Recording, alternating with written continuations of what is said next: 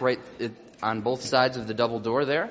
And if you need any, actually, Mike's got the basket. If you need one, go ahead and raise your hand. He can get it to you right now. So if you need a communion cup, and yes, they look like the ones that had strong drink, but this is indeed just juice. So just so you know, all right. I know. I'm sorry for some of you. That's all right. We're really excited that you're here today. We're really excited to be able to worship together. But let's open our time now in prayer, and then we'll move right into our singing time. And we're really looking forward to that. So let's pray. Lord, I want to thank you for just bringing us together. God, throughout this whole last year, the ups and the downs, the questions, the times of anxiety, the times of just not knowing what was going on, Lord, that you have kept your word, that you are still true no matter what the world around us is doing, whatever's happening around us. We thank you that you have brought us together week by week. Thank you that you have now brought us together in a new way today. I pray that as we sing and as we worship, as we fellowship, as later on we will be able to have communion with one another, and as we are able to hear from your word, again, that today you would be glorified, that we would receive a blessing of all that you have given us today, and that we wouldn't take it for granted, and Lord, that we would truly be grateful and thankful for all that you've done, all that you're doing, and all that you're going to do. Help us not to lose sight of the work that you're constantly doing and the goodness that you have shown us each and every day of our lives. And today, right now, I just pray that you would receive all the glory that you are due as we sing to you this morning. And I pray all this in Jesus' name. Amen. Let's stand.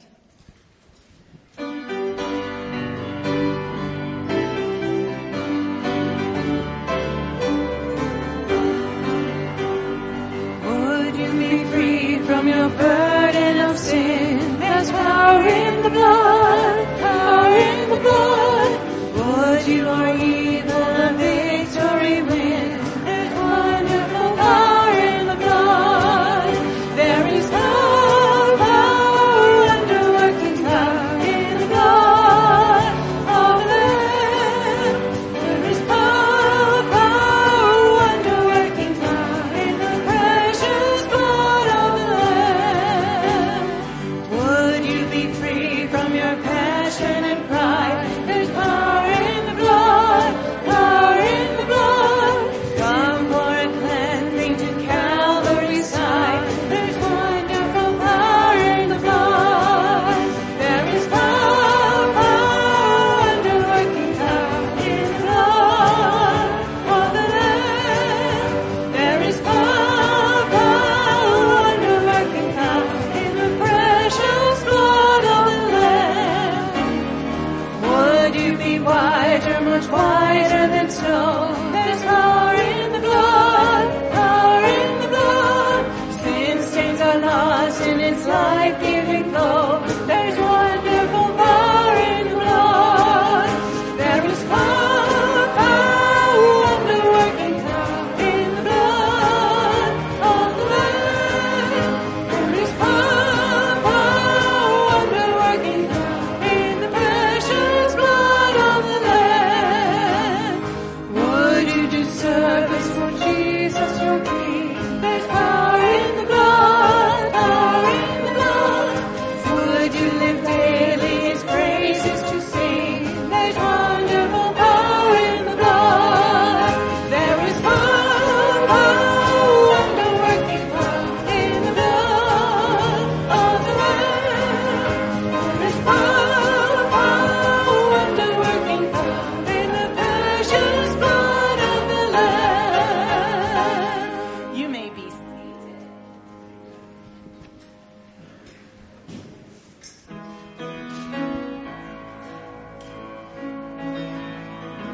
John 8:12, Jesus said, I am the light of the world. Whoever follows me will not walk in darkness, but will have the light of life.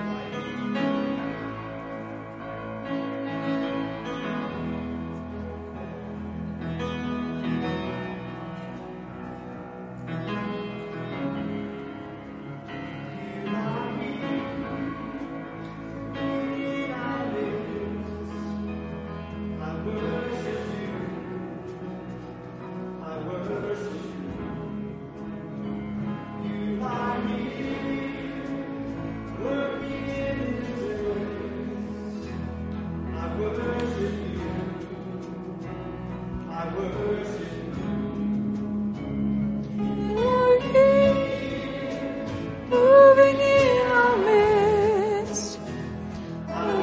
worship you.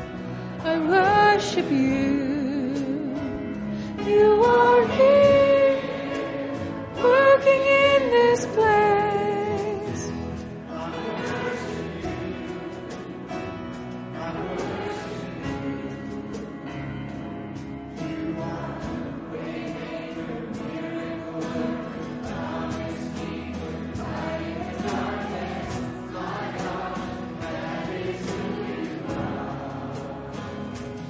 You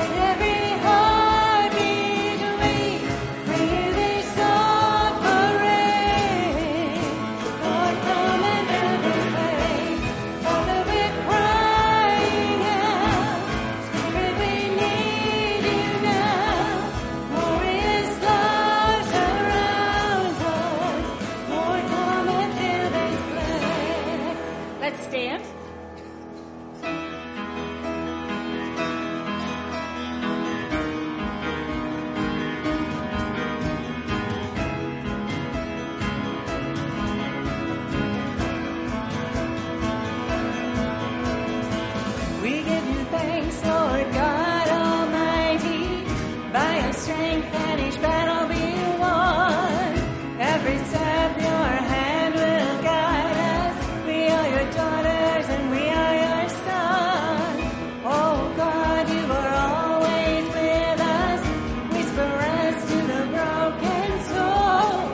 Make our hearts your favorite dwelling. We are yours. Let the church cry out. Open the heavens with your power. We want to see you lifted high. Breaking the darkness, shine your glory. Yeah. Oh, oh,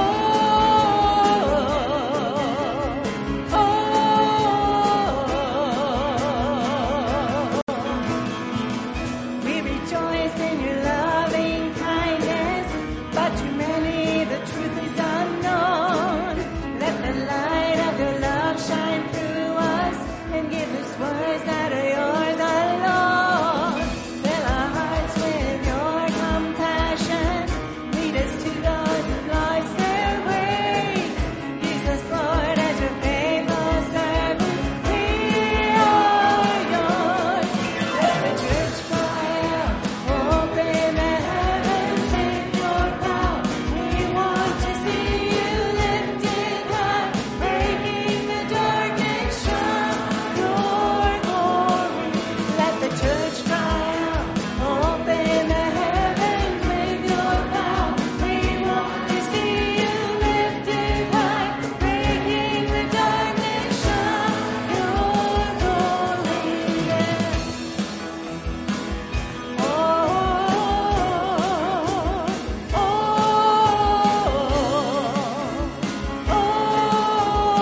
Oh, God, you reign, forever reign in every heart. Lord, grace is changed.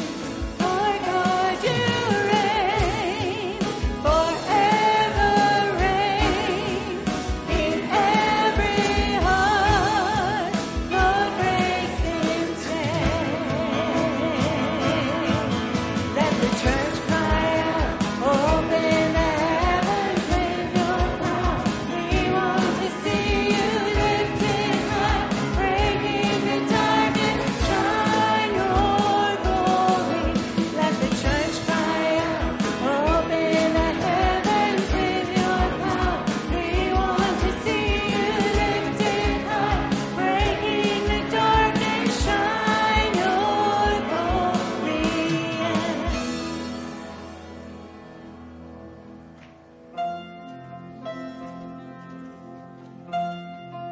Therefore, if anyone is in Christ, he is a new creation. The old has passed away. Behold, the new has come.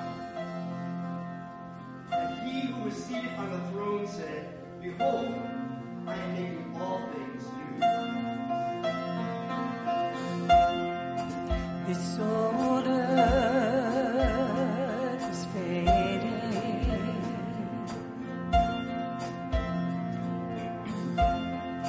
and our hearts are aching. But we let go of our possessions, leave behind our successes to take hold of one obsession, only Jesus. So we watch and we wait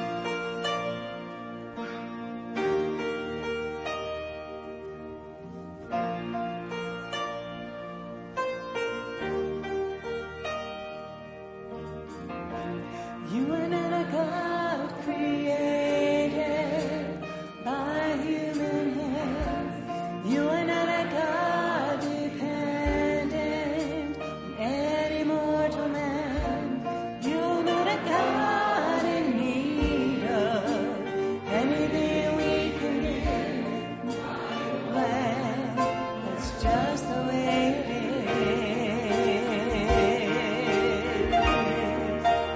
You are God alone from before time began. You are on your throne. You are God alone. And right now, in the good times and bad, you are on your throne. You are God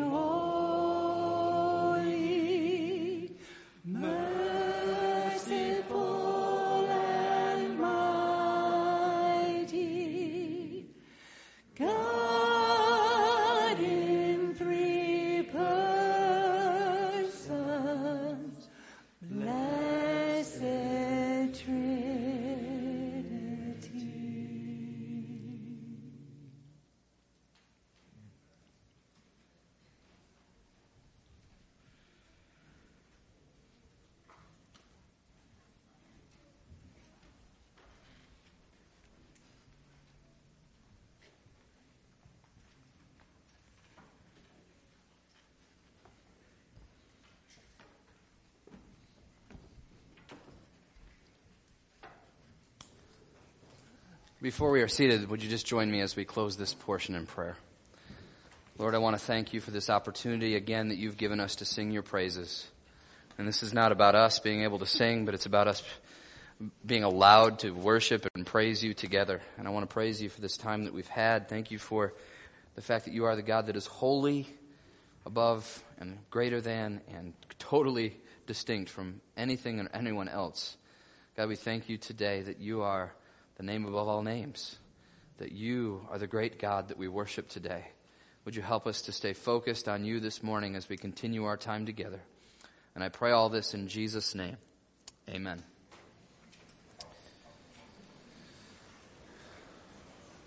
All right, again, we're going to be taking communion in just a few minutes. I'm going to take a few minutes to give some announcements, and this is also to function as a little bit of a buffer.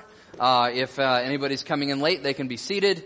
And also, if any of you need to leave for any reason, you can do that while I'm giving announcements, although, announcements are the most exciting thing, so I don't know why you'd want to leave.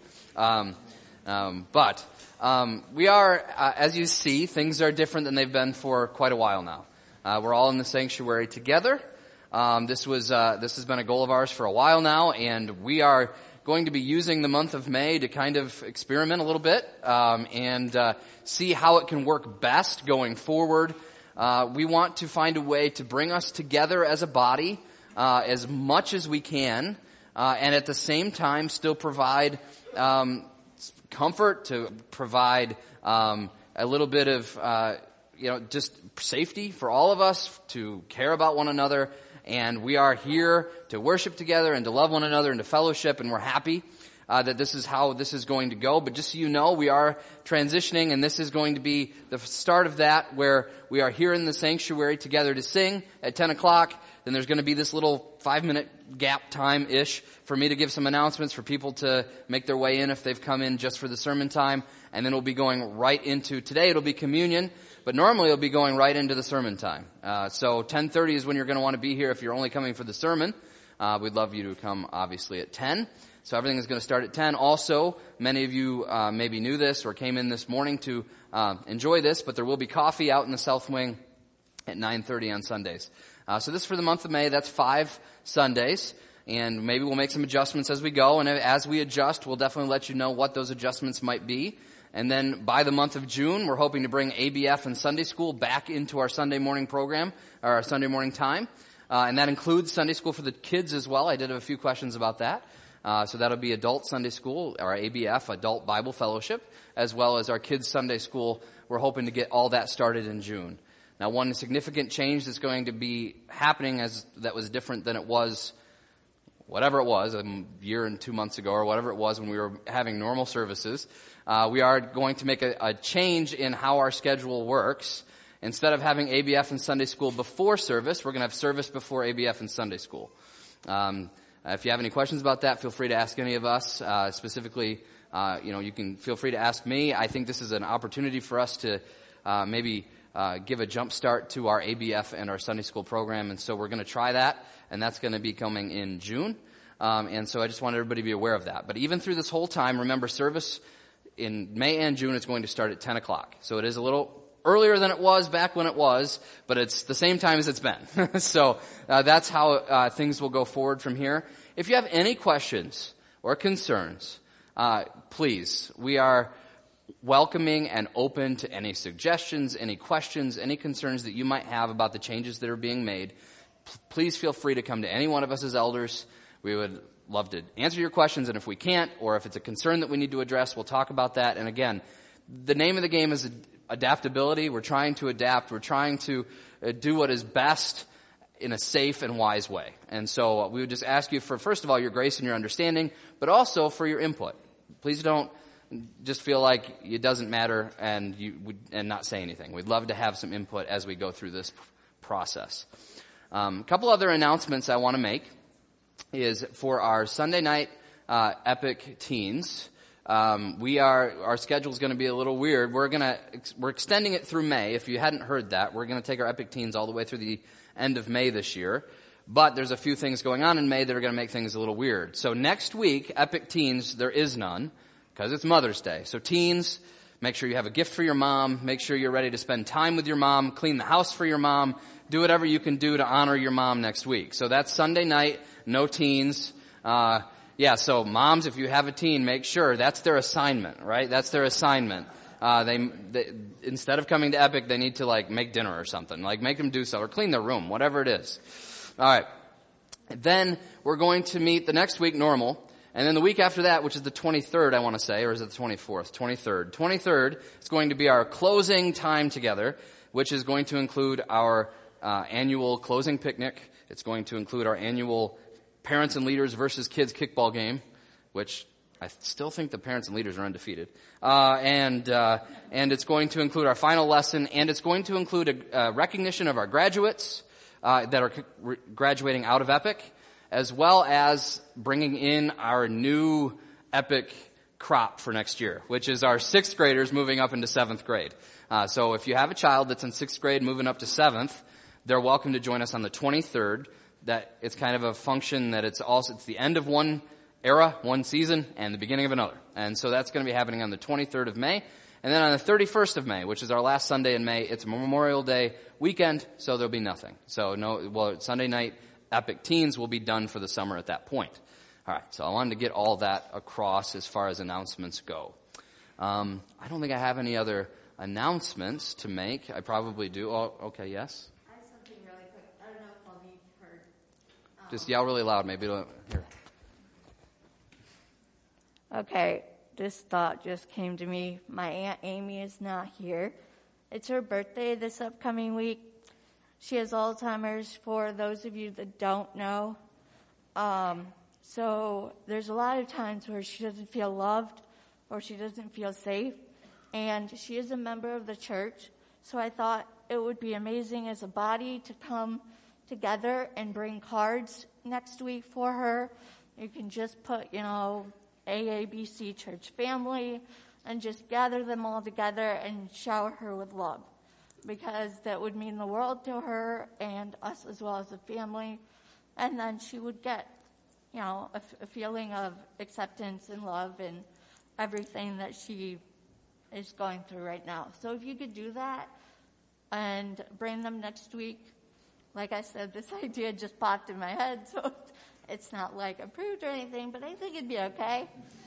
No, you can't do cards for people. No, that's not allowed. No. Yes, that would be great if you guys want to support and show love to Amy. If you want to bring cards next week, or I'm sure you could mail them as well. Just talk to the Hurd family, and they can help you with that. All right, great. So what we're going to do now is we are going to transition into our communion time. Again, if you do not have a cup, they are in the back. Mike's got a basket. If you need one, please raise your hand. He'd love to bring that to you. This is always, as we come to this time every month, this is always one of those times that I sincerely look forward to, because it is a time that it accomplishes a couple of things, really. First and foremost, it reminds us of the work of Christ, the work of Jesus on our behalf, that he died, and it also points to even his resurrection. And that is an opportunity that is well received each month. Honestly, we should be reminding ourselves of these things every day, and sometimes we just take it for granted, but at least we have an opportunity once a month that kind of can't get away from it. We have to remember what Jesus has done and is still doing through his forgiveness and through his incarnation and then becoming a man and then dying for us. And this is what we get to remember. And he knew that his disciples needed a symbol to remind them of what was about to happen when Jesus sat down with them for the Last Supper. And as he did that with his disciples, he wanted them to remember what he was about to do. And then Paul in 1 Corinthians 11, as we'll look at today, repeats that and reminds Christians that it's important that we make this a normal practice. He would even say, as often as we eat and drink this cup. And I think this is where I want to say, as we do this once a month, don't let this be the only time that you dwell and think about the death of Jesus. But this is an opportunity. What makes this even more special than what we get to do every day of our lives. Hopefully every morning we wake up and we can thank Jesus for his sacrifice on our behalf. But the other thing that this accomplishes as we come together is Doesn't matter how things are packaged, we are here to not only remember the death of Jesus and what he's done for us and the forgiveness that he offers and the new life that he gives through his death and through his blood, through his resurrection, but we get to do it together. We get to do this as a body, as a family. And so we not only are reminding ourselves, but we're really reminding one another. And so as we come into this time, I would just encourage you to think about that again. That this isn't just about you, this is about us.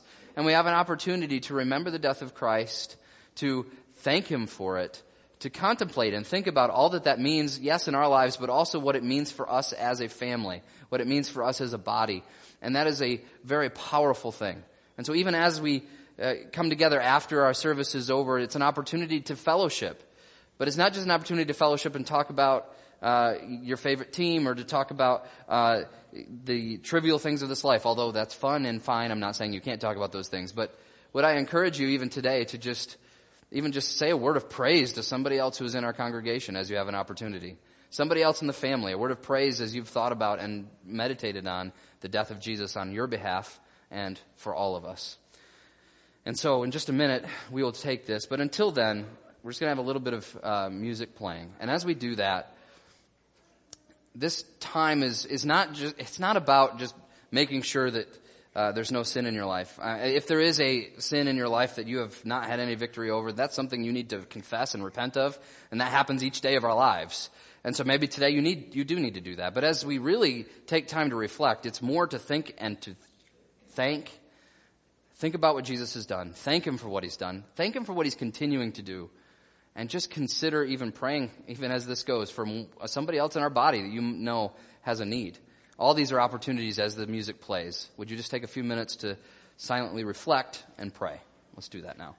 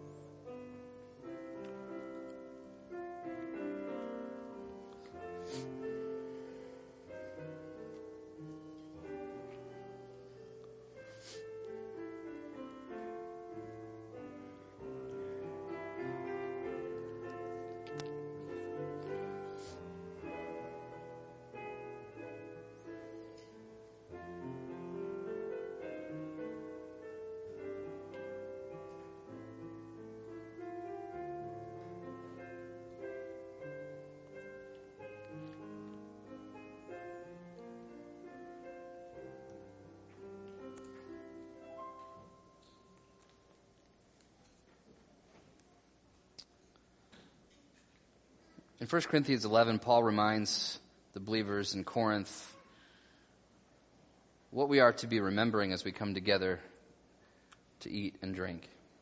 He says, "For I received from the Lord what I also delivered to you, that the Lord Jesus on the night when he was betrayed took bread.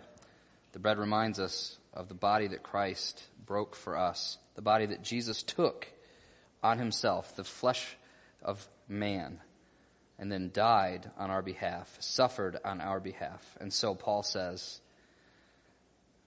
"And when he had given thanks, he broke it and said, 'This is my body, which is for you. Do this in remembrance of me.'"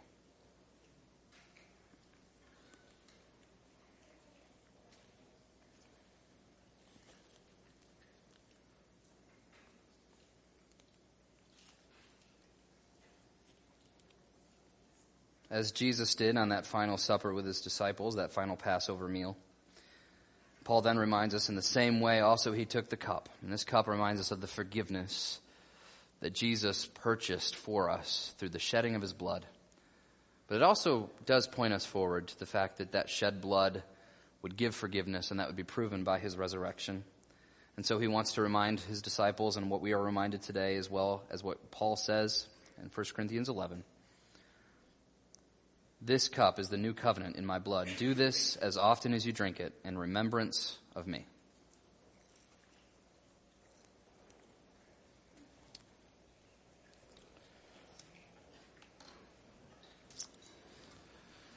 Would you join me as we close this communion portion in prayer?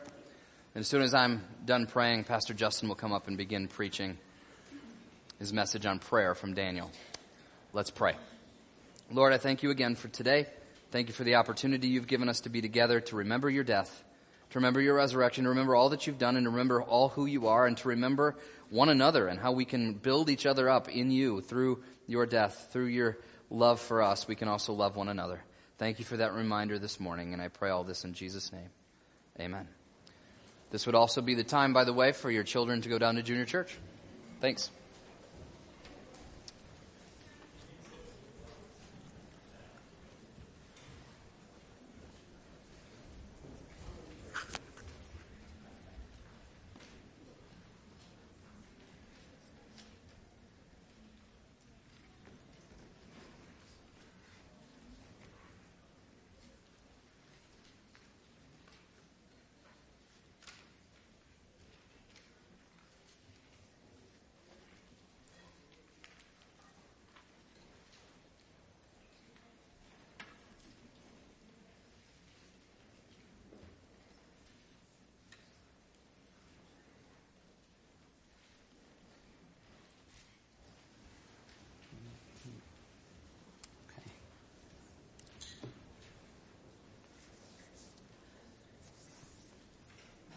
I'd like to pray one more time as we open up. Father, thank you for the opportunity to be together this way. And we're grateful for the time that we have together in this building, in this place.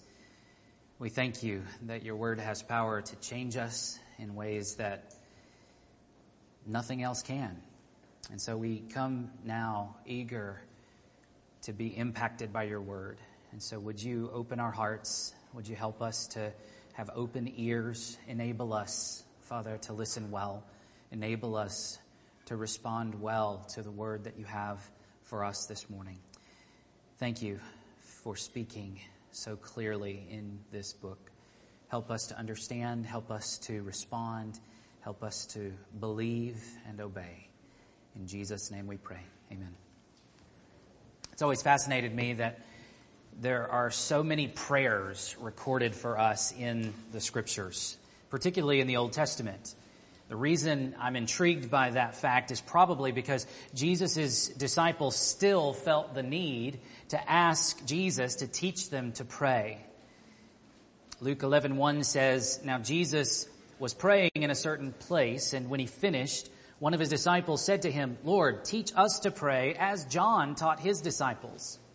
Notice three things about that request. First, given that this request comes right after Jesus had been praying, I assume that they must have seen and heard him praying, and they recognized something different, something unique about the way Jesus prayed.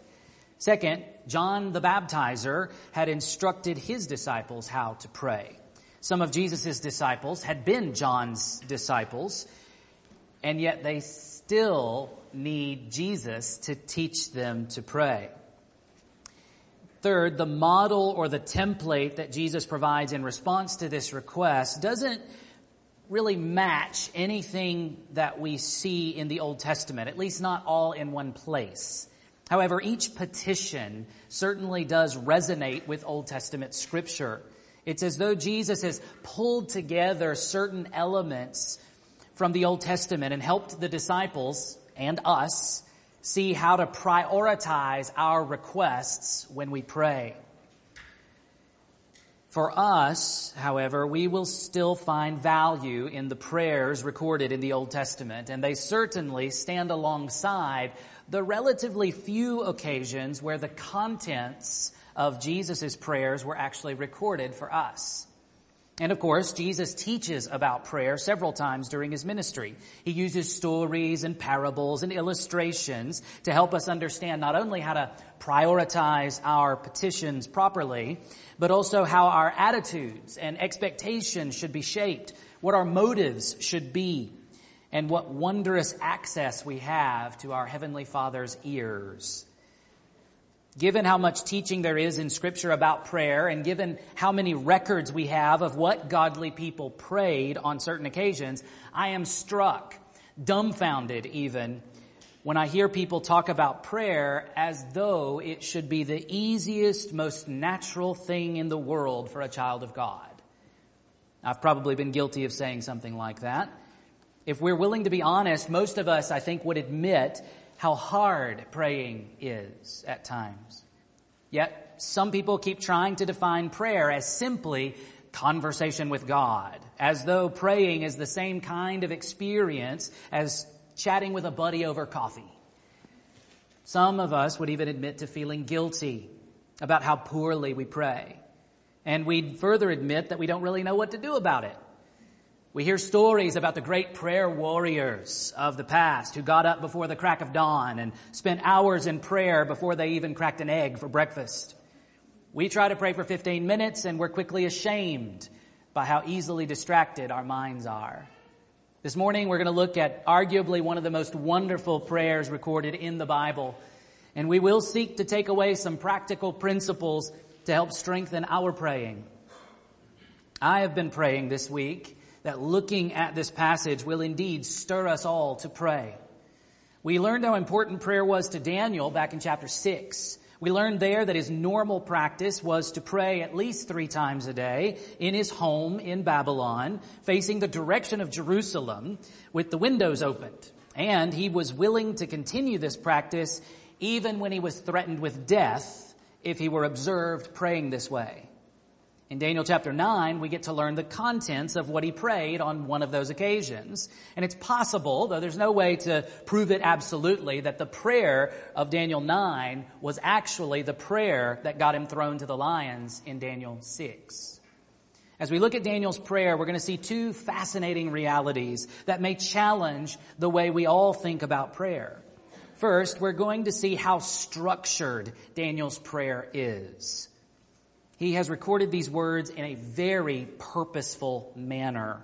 This is no stream of consciousness kind of spontaneous praying.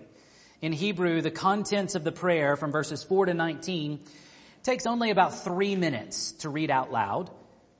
Second, we're going to see how biblical Daniel's prayer is. And what I mean by biblical is that the words and phrases Daniel uses are drawn from his Bible. One fellow has calculated that as much as 85% of the phrases in Daniel's prayer are unique phrases drawn from specific passages of Scripture. The occasion of prayer is prompted by his study of Scripture. And the contents of his prayer are saturated with words and phrases and ideas from earlier Scripture. These 2 facts may challenge us because we're going to find that Daniel's prayer is deeply emotional and incredibly personal. Some of us may have a tendency to think that structure and planning what we are going to say to God when we pray somehow takes something away from the experience. The prayers recorded in Scripture should obliterate this assumption. Commentator Christopher Wright has some good words on this point. And yet, of course, just because it is full of scriptural phraseology does not mean that it is not personal prayer. This is Daniel's own urgent, intense, intimate engagement with God. But as he enters into that work, the words of his mouth echo the words of Scripture in his heart, the words of God himself. It's a good model to follow. God speaks to us in and through Scripture, and we speak back to him in prayer. Let no one convince you that this doesn't reflect an intimate relationship with God. 20th century Scottish theologian P.T. Forsyth once wrote, "Let us nurse our prayer on our study of our Bible, and let us therefore not be too afraid of theological prayer." Daniel was a man who set the example for this exhortation. One pastor adds to this, "The Word of God is the best schoolroom in which we can learn the grammar and language of prayer." That is what we'll set out to do this morning, digging into Daniel's great prayer of confession in Daniel chapter 9. So let's begin by looking at the setting of his prayer as it was prompted by his Bible study. Look at verses 1 to 3. In the first year of Darius, the son of Ahasuerus, by descent a Mede, who was made king over the realm of the Chaldeans, in the first year of his reign, I, Daniel, perceived in the books the number of years that, according to the word of Yahweh to Jeremiah the prophet, must pass before the end of the desolations of Jerusalem, namely 70 years. Then I turned my face to the Lord God, seeking him by prayer and pleas for mercy with fasting and sackcloth and ashes. The year was 538 BC. Darius the Mede is probably the same man called Cyrus the Persian elsewhere. He was Median on his mother's side and Persian on his father's side. He was made king over Babylon. Daniel uses that passive voice again to imply that Yahweh, the God of Israel, made Darius king of Babylon. This is the same Darius of chapter 6, the one who would throw Daniel to the lions. This is the Cyrus that the prophet Isaiah had named as Yahweh's servant, his anointed one, whom he would use to bring the Jews back to the promised land and to enable them to rebuild the temple in Jerusalem. But that hasn't happened quite yet. But Daniel has been reading his Bible. Specifically, he's been reading the prophetic words of Jeremiah, where Jeremiah had specified that there would be a period of 70 years before the end of the desolations of Jerusalem. Said differently, Yahweh had revealed to Jeremiah when the end of the exile would come. We can read what Daniel was reading. A message had been given to Jeremiah the prophet in the first year of Nebuchadnezzar's reign over Babylon, which was 605 BC. What's fascinating about that year is that it would have been the same year that Nebuchadnezzar marched into Jerusalem and kidnapped Daniel and many other Jewish young people. Thus, it's likely that young Daniel may have heard this announcement in person before he left Jerusalem. And now he's rereading those words in Scripture. Jeremiah 25, 11 and 12 is the key passage. This whole land shall become a ruin and a waste, and these nations shall serve the king of Babylon 70 years. Then after 70 years are completed, I will punish the king of Babylon and that nation, the land of the Chaldeans, for their iniquity, declares Yahweh, making the land an everlasting waste. The word translated ruin is related to the word Daniel uses, translated desolations. Darius the Mede has just conquered Babylon in fulfillment of this prophecy. Daniel perceives that the time for the end of the exile, the time for the restoration of the people to their land must be coming soon. But another prophecy from Jeremiah is certainly in view here as well. Jeremiah 29 contains the contents of a letter Jeremiah sent to the exiles in Babylon, sometime shortly after Nebuchadnezzar's second invasion of Jerusalem in 597 BC. Surely Daniel would have received it, read it, and recognized it as the word of Yahweh. The key passage from that letter is verses 10 to 14. For thus says Yahweh, when 70 years are completed for Babylon, I will visit you, and I will fulfill to you my promise and bring you back to this place. For I know the plans I have for you, declares Yahweh, plans for welfare and not for evil, to give you a future and a hope. Then you will call upon me and come and pray to me, and I will hear you.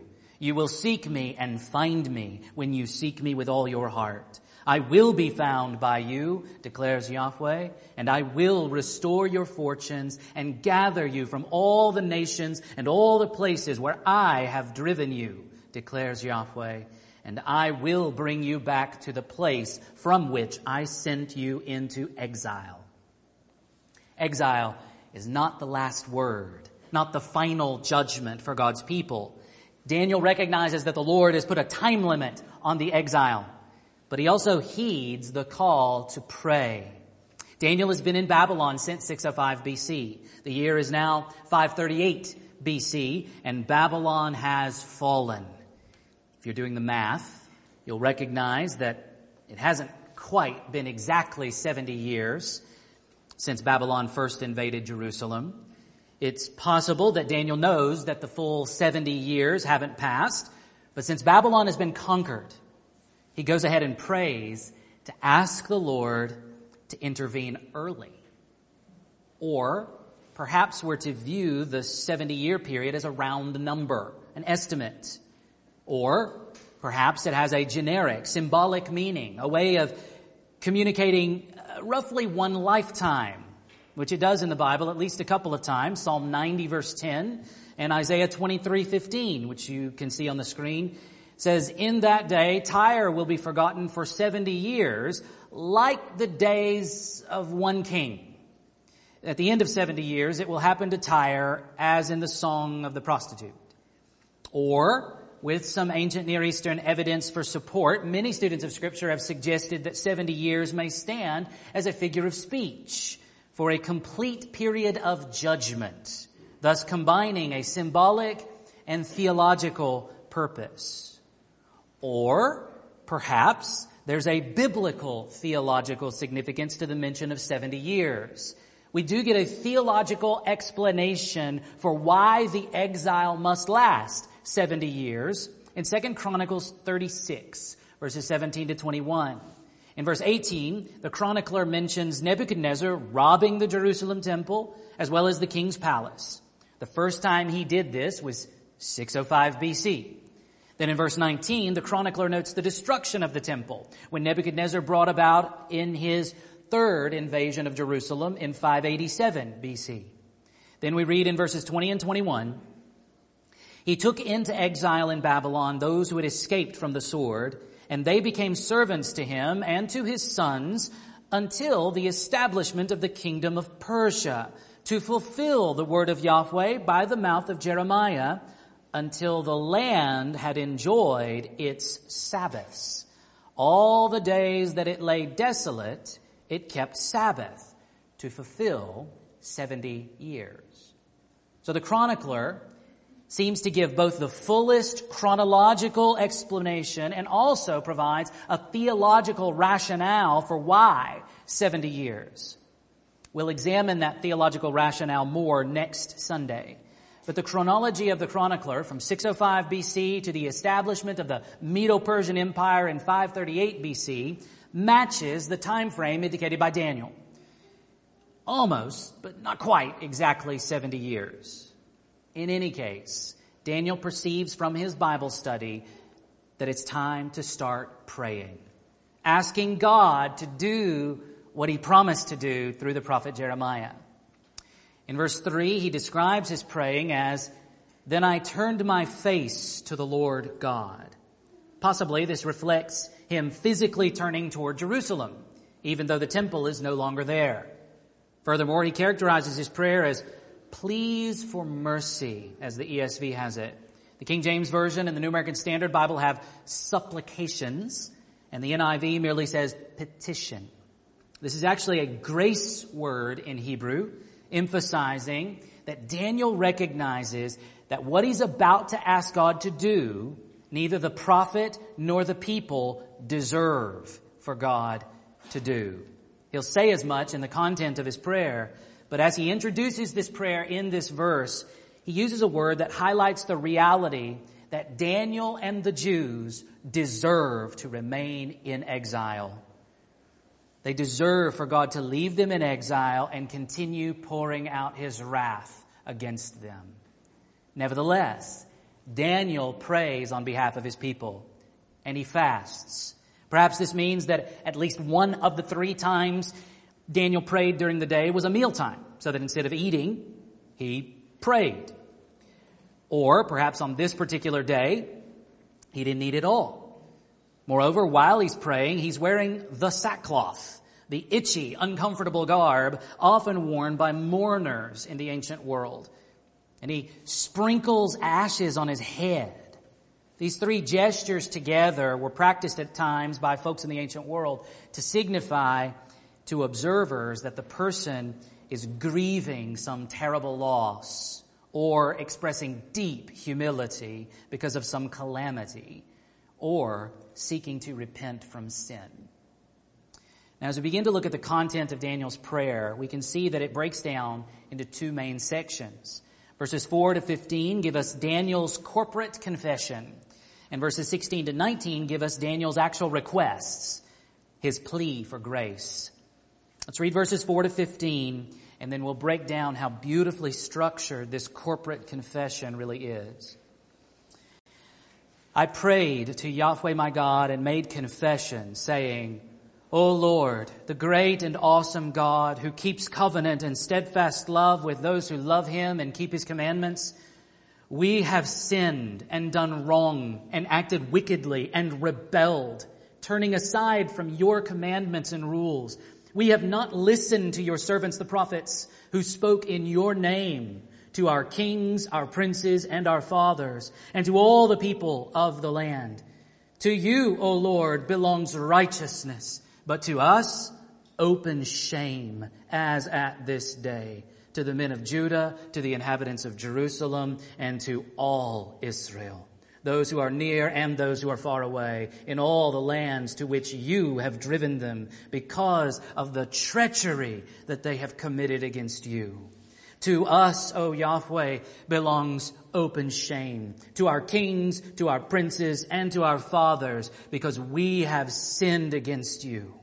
To the Lord our God belong mercy and forgiveness, for we have rebelled against him and have not obeyed the voice of Yahweh our God by walking in his laws, which he set before us by his servants, the prophets.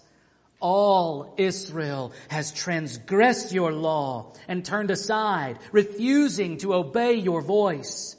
And the curse and oath that are written in the law of Moses, the servant of God, have been poured out upon us because we have sinned against them. He has confirmed his words, which he spoke against us and against our rulers who ruled us, by bringing upon us a great calamity. For under the whole heaven there has not been done anything like what has been done against Jerusalem. As it is written in the law of Moses, all this calamity has come upon us. Yet we have not entreated the favor of Yahweh our God, turning from our iniquities and gaining insight by your truth. Therefore, Yahweh has kept ready the calamity and has brought it upon us. For Yahweh our God is righteous in all the works that he has done, and we have not obeyed his voice. And now, O Lord our God, who brought your people out of the land of Egypt with a mighty hand, and have made a name for yourself, as at this day, we have sinned, we have done wickedly. Now, as we read that, you probably noticed a good bit of repetition. There is some definite structuring going on here. Daniel has crafted this prayer of confession with several parallels. The confession breaks down into two distinct sections, verses 4 through the first half of verse 11 and the second half of verse 11 through verse 15. The first section is Daniel's acknowledgement of sin. The structure of the first section looks like this next slide there. Verses 4 and 5 provide a summary confession where Daniel admits that we have sinned in every possible way. The rest of this section is structured with these parallels that you can see in that outline, so that he cries out in direct address to God using the personal name Yahweh right in the center as the first word of verse 8 in Hebrew. The references to God's personal name in this chapter should draw our notice. In all of the book of Daniel, only here in chapter 9 does the prophet use God's personal name Yahweh. And you will see it in your English Bibles as Lord, all caps, 8 times in this chapter. We'll consider the significance of this in just a minute. Now, if you'll go on to the next slide, you can see that Daniel shifts to a different kind of parallel structure for the second half of this section, where he acknowledges their exile as deserved punishment, as laid out in the law of Moses. And he emphatically repeats 3 times, we have sinned, we have not repented, and we have not obeyed. The exile is described with the phrase great calamity in verse 12, and then again with the word calamity in verse 14. That word is translated evil in the King James Version. In verse 15, he provides a summary conclusion that parallels with the summary introduction of verses 4 and 5. Let's take a look at the details. First, we consider the summary intro in verses 4 to 5. Here, Daniel says that he prayed and made confession. Why is he confessing here? Going back to the Mosaic Law, God had announced that the people would surely rebel and that he would surely send them into exile. Leviticus 26 stands in the background here. Remember how 2 Chronicles 36 had indicated that the reason the exile needed to be 70 years was so that the land could enjoy its Sabbaths. That goes back to Leviticus 26, verses 34 and 35. After the Lord had indicated that if they refused to obey His word, He would devastate the land and exile the people so that the land would be laid waste, ruined, and desolate. Then He says, then the land shall enjoy its Sabbaths as long as it lies desolate while you are in your enemy's land. Then the land shall rest and enjoy its Sabbaths. As long as it lies desolate, it shall have rest, the rest that it did not have on your Sabbaths when you were dwelling in it. So already within the Mosaic law, God had indicated that the people would fail to allow the land to have its Sabbaths. More on that next Sunday. But then in Leviticus 26:40, the Lord says, but if they confess their iniquity and the iniquity of their fathers in their treachery that they committed against me, and also in walking contrary to me, and then skipping down to verse 42, then I will remember my covenant with Jacob, and I will remember my covenant with Isaac and my covenant with Abraham, and I will remember the land. Daniel knows from his Bible that the promises of restoration from exile are contingent on the people's confession of sin and repentance. Jeremiah 29 had commanded the people to pray. Leviticus 26 commands the people to confess. Daniel here represents the people. This is corporate confession. In our Western world today, we don't have a real great understanding of this concept. We have a tendency to want to distance ourselves from other people's sins and failures. We're quick to point fingers and rise up in judgment. You get no hint of that from Daniel here. His mentality is, we are in this together. He is certainly accountable for his own personal sin, and he is confessing that too. But his focus in this prayer is actually taking responsibility for the sins of other people. He recognizes an important biblical truth that we need to embrace as Christians. My sin impacts all of you, and your sin impacts me, even if it is private or hidden. That is why Jesus gave us such serious instructions on dealing with sin in the family. Loving speck removal is a legitimate ministry in the church. See Matthew 7. Paul used the metaphor of setting bones that had been broken when he instructed the Galatians to restore someone trapped in sinful patterns. See Galatians 6. As Daniel opens his prayer, he addresses God as Lord. O Lord, the great and awesome God. This is not the name Yahweh. This is the Hebrew title Adonai. He addresses God first and foremost as the sovereign master of the universe, ruler of all things, Lord and owner of his people. Commentator Stephen Miller says of this address, not only was he able to hear Daniel's prayer, but he had the power to direct the affairs of world history in answer to his prayer. A great and awesome God indeed. Is that what you think of when you address God as Lord? Are you consciously thinking of Him as the one who can direct the affairs of world history to answer your prayer? Furthermore, God is the one who keeps covenant and steadfast love with those who love Him and keep His commandments. God is faithful to keep His covenant, both His promises of blessing and restoration and His promises of judgment and desolation. God kept His covenant when He exiled the Jews. Now, Daniel calls on Him to keep His covenant and restore the Jews to the land. But notice that His steadfast love, His loyal devotion, is directed specially toward those who love Him and obey His word. The faithful God must have a faithful covenant partner. Thus far, up to Daniel's day, the people of Israel had proven over and over again their inability to be that faithful, obedient covenant partner. How then will they survive? How will they be restored? Stay tuned. In verse 5, he offers a summary confession of the people's sin. He uses 5 verbs to indicate the people's failure, and he includes himself as guilty.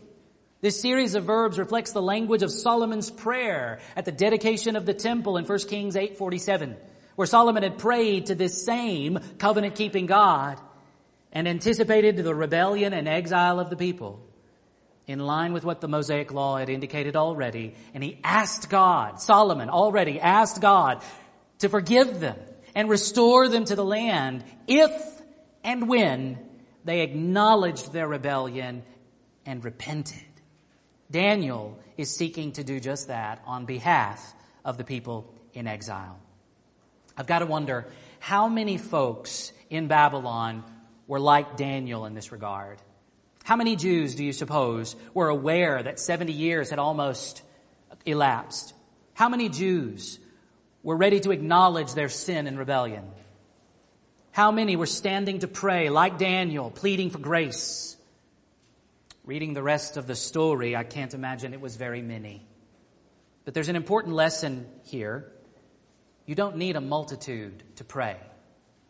Sometimes we can slip into the error of thinking that God isn't going to answer my prayer unless I get 50 others to ask for the same thing.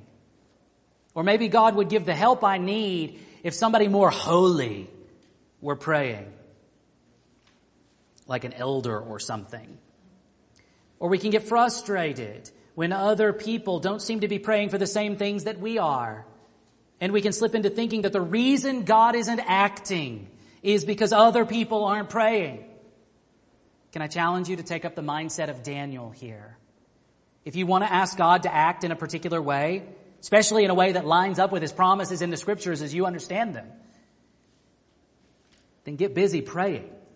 And don't worry about whether anybody else is asking God to do the same thing or not. Daniel may very well have been alone in his praying, and yet we're going to see how quickly God sent an answer on this particular occasion. Do you think God loves you any less than He loved Daniel?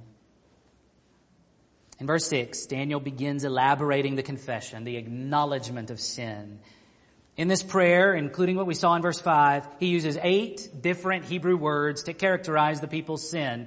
And he refers to their sin 21 times. But there are 2 sides to confession. We speak of confessing sin, but we also speak of a confession of faith. And there's a bit of both in this prayer. In the structural outline of these verses, we see the parallels, the alternation between Daniel highlighting God's character and Israel's character.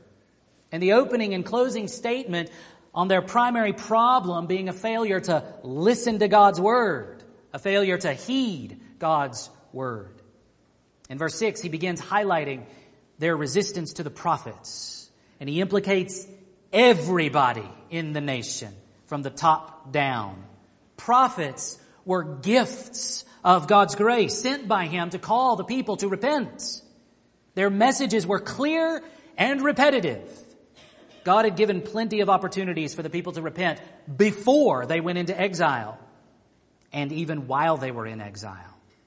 Jeremiah labored in Jerusalem, calling the Jewish rebels to repent and then instructing them how to live appropriately in exile because they didn't repent.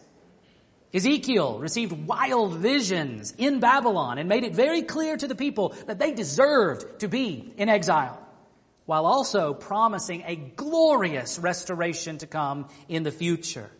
Every bit of verse 6 comes from the language of Jeremiah's prophecies. In verse 7, Daniel contrasts God with His people. Righteousness belongs to the Lord. Daniel is saying that God was right to punish the people as He did. He was just. He never wronged anyone. By contrast, the people are characterized by open shame, or more literally, shame of face. Shame that is visible in a person's expression. At the end of verse 7, he characterizes their sin as treachery. This is the polar opposite of steadfast love. This is betrayal and rebellion. This is adultery in marriage. This is the language we saw in Leviticus 26. The first word of verse 8 is the divine name, Yahweh. As we noted earlier, the name only appears in this chapter in the whole book of Daniel. The prophet highlights this personal name here because the covenant relationship between God and His people is at stake. It is to these people that He revealed His personal name through Moses, all the way back in Exodus 3. It is this name that the people are supposed to bear. They are supposed to be the people called by this name, Yahweh's people.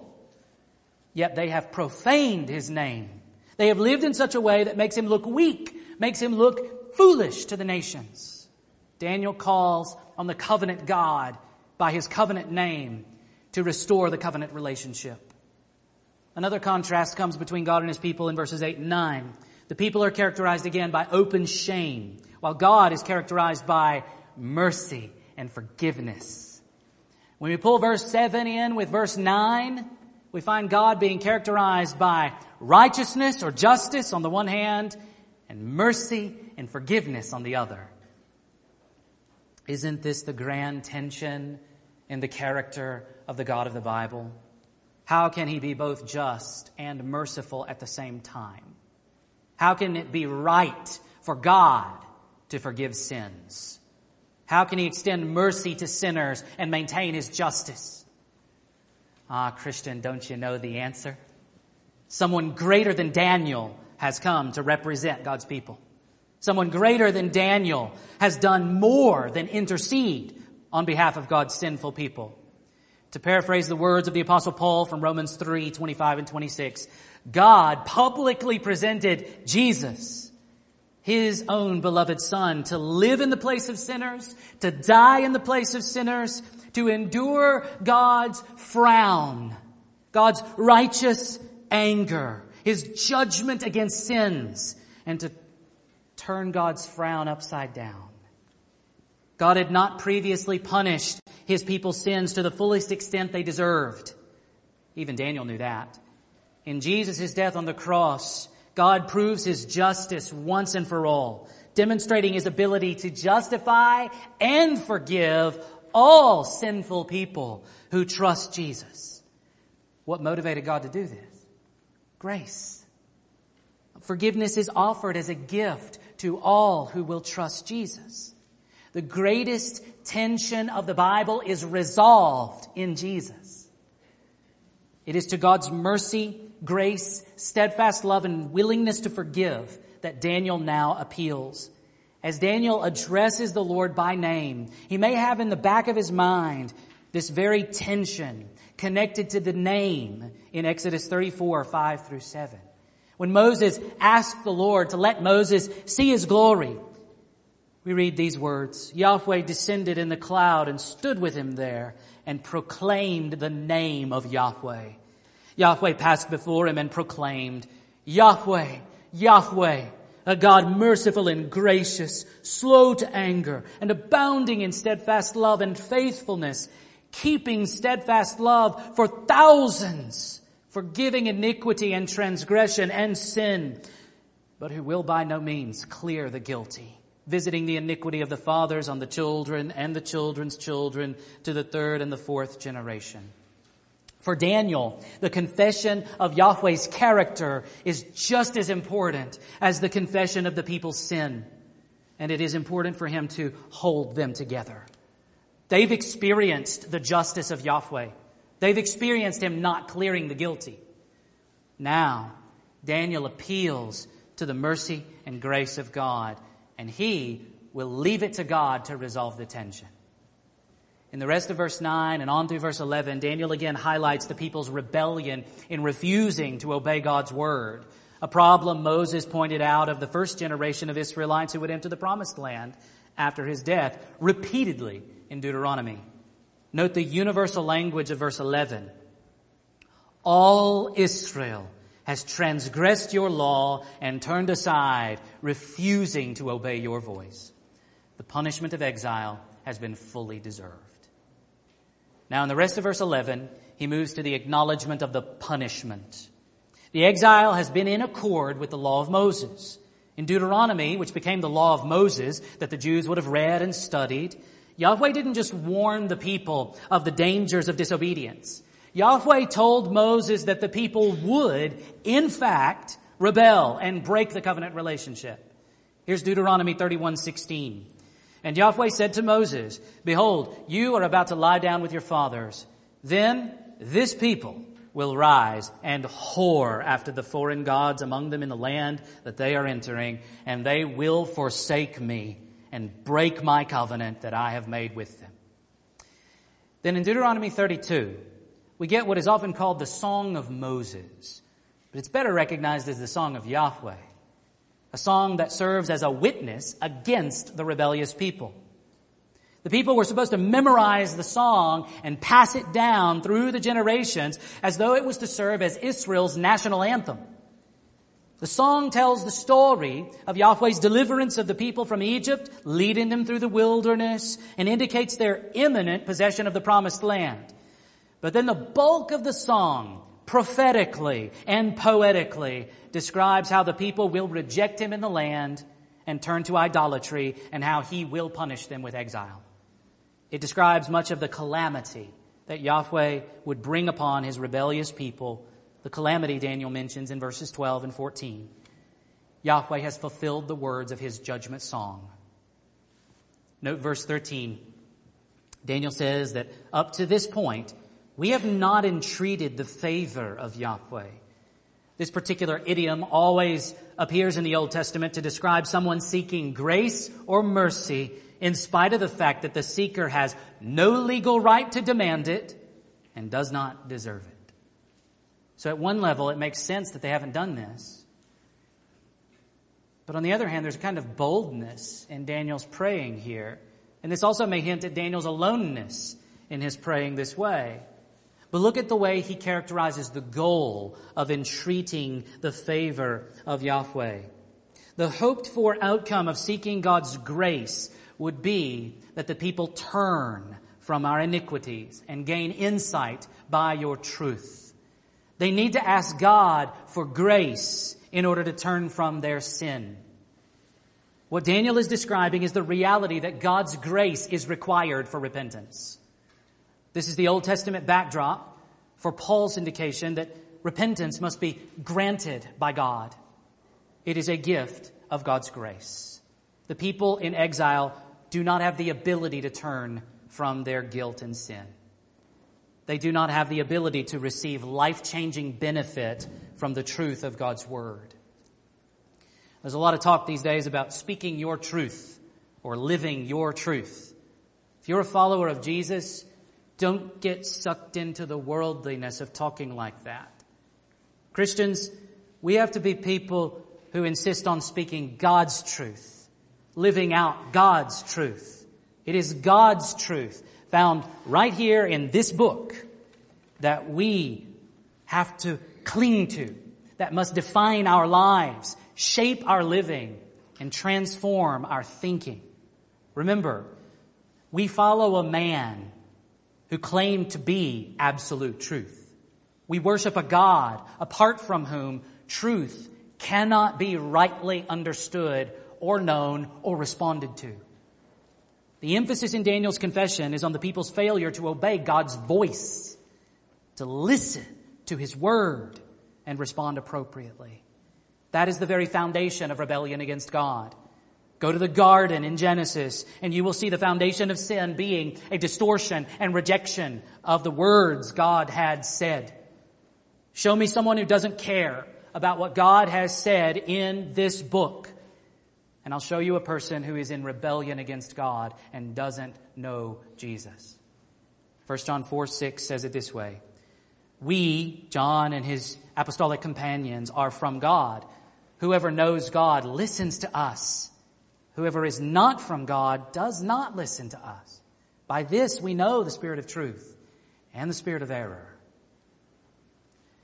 Well, Daniel provides a summary conclusion to his confession in verse 15 before he transitions to pleading for grace. He addresses the God of the Exodus, looking back to the gospel for those ancient Jews, the events of God rescuing them from slavery in Egypt. As with many other prophets before Daniel, he is anticipating that God will accomplish another exodus, rescuing them from their slavery in Babylon. Let's now look at what Daniel asks God to do. Daniel's plea for grace in verses 16 to 19.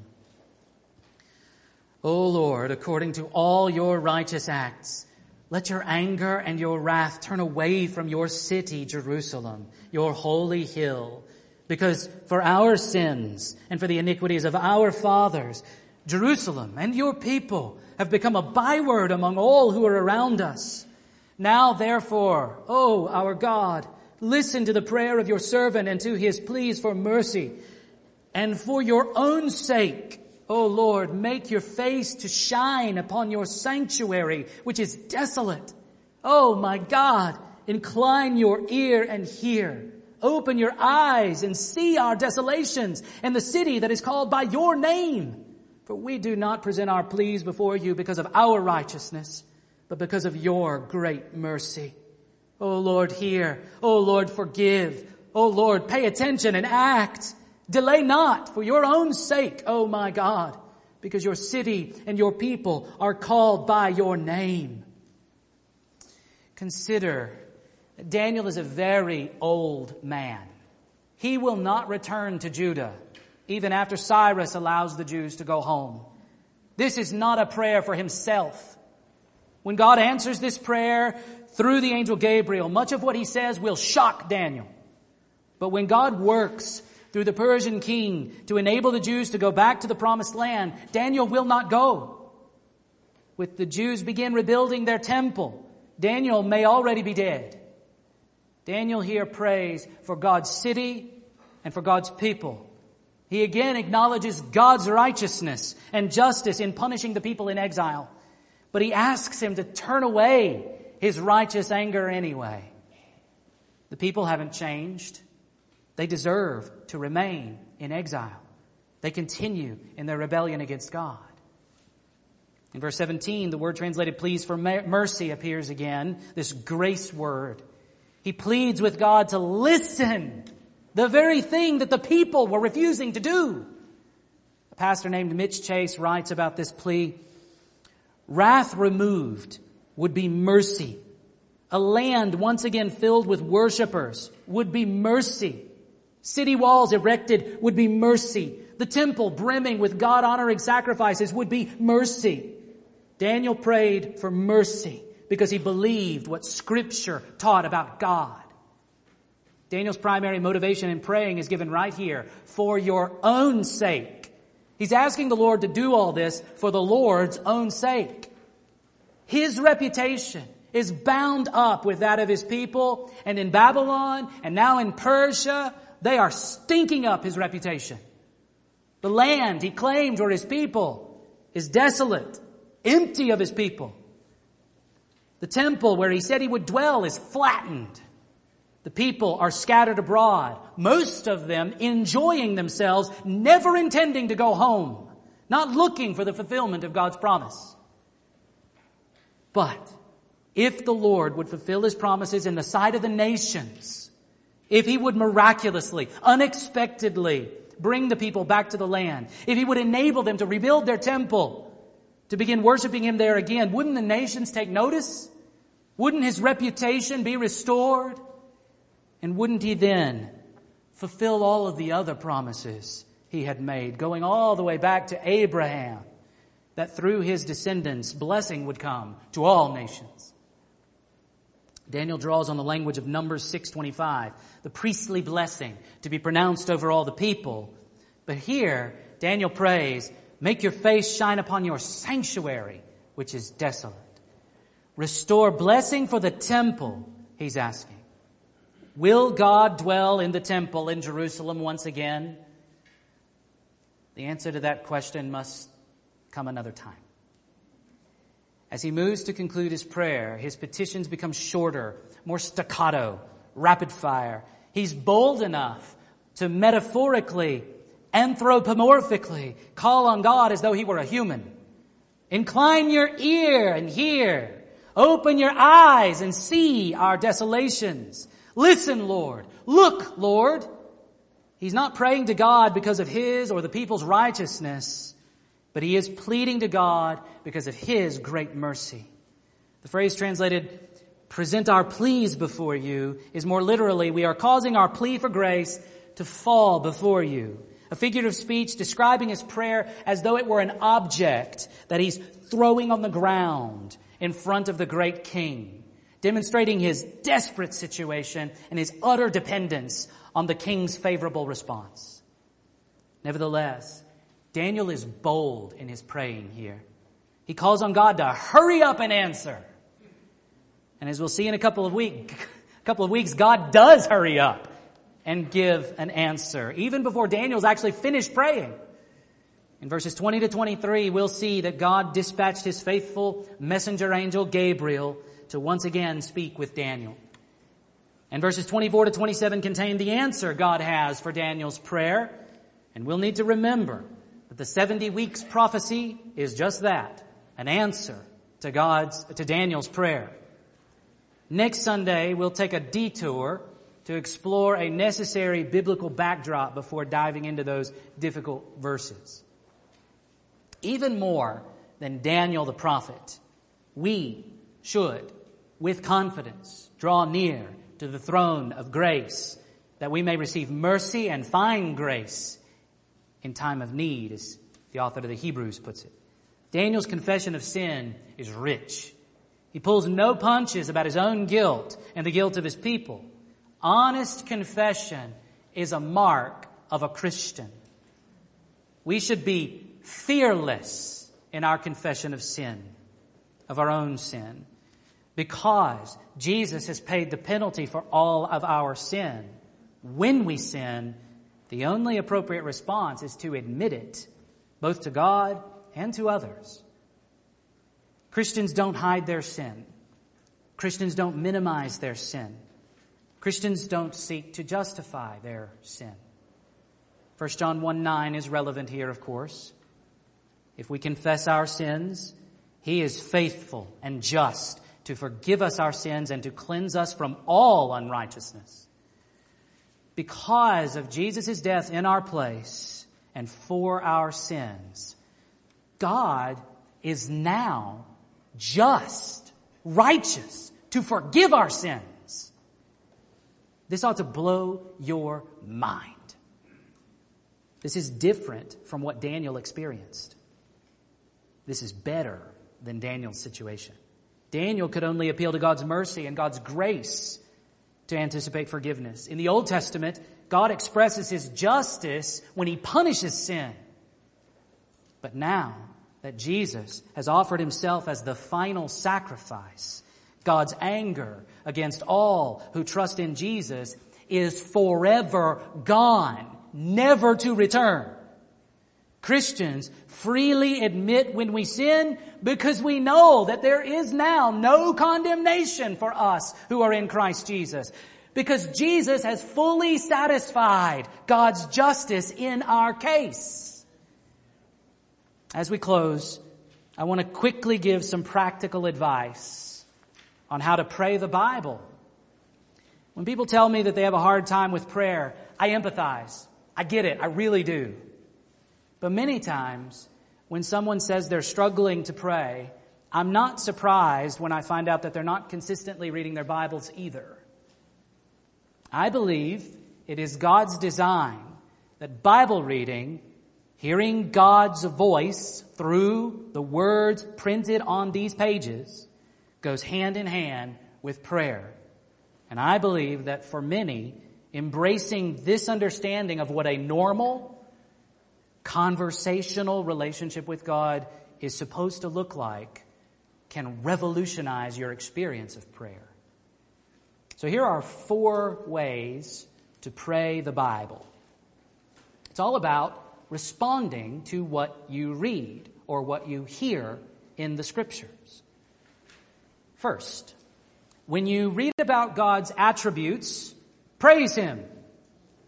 We just glanced at 1 John 1:9, which highlights God's faithfulness and justice. And so we pray in response, Lord, we praise you for your faithfulness and justice. How wonderful that you've resolved the tension of your justice and your mercy in the death of your Son. When you read about God's character in your Bible, praise Him. Pause to praise Him. Second, when you read of God's promises, do what Daniel did. Ask God to fulfill them. When we read about Jesus' return, we should pray like Paul, Maranatha, come Lord. Or like John, come Lord Jesus. Also, when we read of God's promises, we should ask God to enable us to believe them. When we're going through trials, it can be hard, very hard, in the midst of the pain, in the midst of the pressure, to believe that God is really producing benefits for us, the way Paul insists that he does in Romans 5. I have read Romans 5, verses 3 to 5, while my life was being pressed and squeezed with various difficulties. And I found it very difficult to believe that my suffering was really producing endurance. I wanted to give up. But I asked the Lord to help me believe the truth presented there. And eventually, God enabled me to believe His Word. Read His promises, ask Him to fulfill them, and ask Him for faith to believe what He has said He will do. Third, when you read of God's history, thank Him for what He's done. So much of the Bible is history, a written record of God doing things. When we read Genesis 1, we can thank Him for creating everything good. When we read Genesis 12, we can thank Him for choosing Abraham's family to bring ultimate blessing to the world. When we read the Gospels, we can thank Him for all the ways Jesus revealed God to us while He was here on the earth. And when we read the Passion narratives at the ends of the Gospels, we can thank Jesus personally for dying on the cross and rising from the dead to accomplish our salvation. Read God's history and thank Him specifically for the wonderful things He has done. Finally, when you read God's commands, ask Him to enable you to obey them. There's certainly overlap in all of these things, especially this one, since God has promised to enable us to obey His commands. When we read 1 Corinthians 6:18, where Paul commands us to flee from sexual immorality, we can ask God to enable us to flee from sexual immorality in all of its forms. When we husbands read commands for us to love our wives, we can ask God to enable us to love our wives, because we won't do it as Christ loves the church if God doesn't help us. When wives read the commands for them to respect and submit to their husbands, they can ask God to help them obey those commands, because we husbands sure won't make it easy for them. Also, to bring us full circle, when we read commands in the Bible and we realize how we failed to obey them, we can confess to God our specific failures, and then we can ask God to enable us to repent. Now, if you've never tried doing something like this, it might sound like you'd never get through with your Bible reading. You'd read a verse and then stop to pray. And that's not always a bad idea. We don't always need to be so goal-focused in our Bible reading. Got to check that box off. Got to make sure I get through those 2 chapters today. Sometimes that's a good thing. But it's also good to read slowly sometimes. However, the suggestions I've given are not intended to be practiced all at once, all the time. Maybe read a chapter or a couple of chapters and then pray. Respond in prayer to what you've read and what you remember from your whole reading. You may find your praying shaped by what you read in lots of different ways. If you want to think more about how to do this, I recommend a book by Donald Whitney entitled Praying the Bible. He uses the Psalms as a guide and suggests some other strategies besides what I've shared today. Let me close with just a couple of my favorite quotes about prayer. I've collected a number of bite-sized and bigger bite-sized quotations from my reading over the years on the topic of prayer. And there are some real gems. So let me share a couple with you. From Timothy Keller's excellent book entitled Prayer, Experiencing Awe and Intimacy with God, he writes, "Our prayers should arise out of immersion in the Scripture. We should plunge ourselves into the sea of God's language, the Bible. We should listen, study, think, reflect, and ponder the Scriptures until there is an answering response in our hearts and minds. If the goal of prayer is a real personal connection with God, then it is only by immersion in the language of the Bible that we will learn to pray. Perhaps just as slowly as a child learns to speak. Without immersion in God's words, our prayers may not be merely limited and shallow, but also untethered from reality. We may be responding not to the real God, but to what we wish God and life to be like. From Paul Miller's book, A Praying Life, which Pastor Ken reflected on in a couple of video devotionals last year, Paul Miller writes, "Don't hunt for a feeling in prayer. Deep in our psyches, we want an experience with God or an experience in prayer. Once we make that our quest, we lose God. You don't experience God. You get to know Him. You submit to Him. You enjoy Him. He is, after all, a person." Two final quotes from Miller and we'll be done. We look at the inadequacy of our praying and give up, thinking something's wrong with us. God looks at the adequacy of His Son and delights in our sloppy, meandering prayers. I love that line. Final word from Miller. Prayer mirrors the gospel. In the gospel, the Father takes us as we are because of Jesus and gives us His gift of salvation.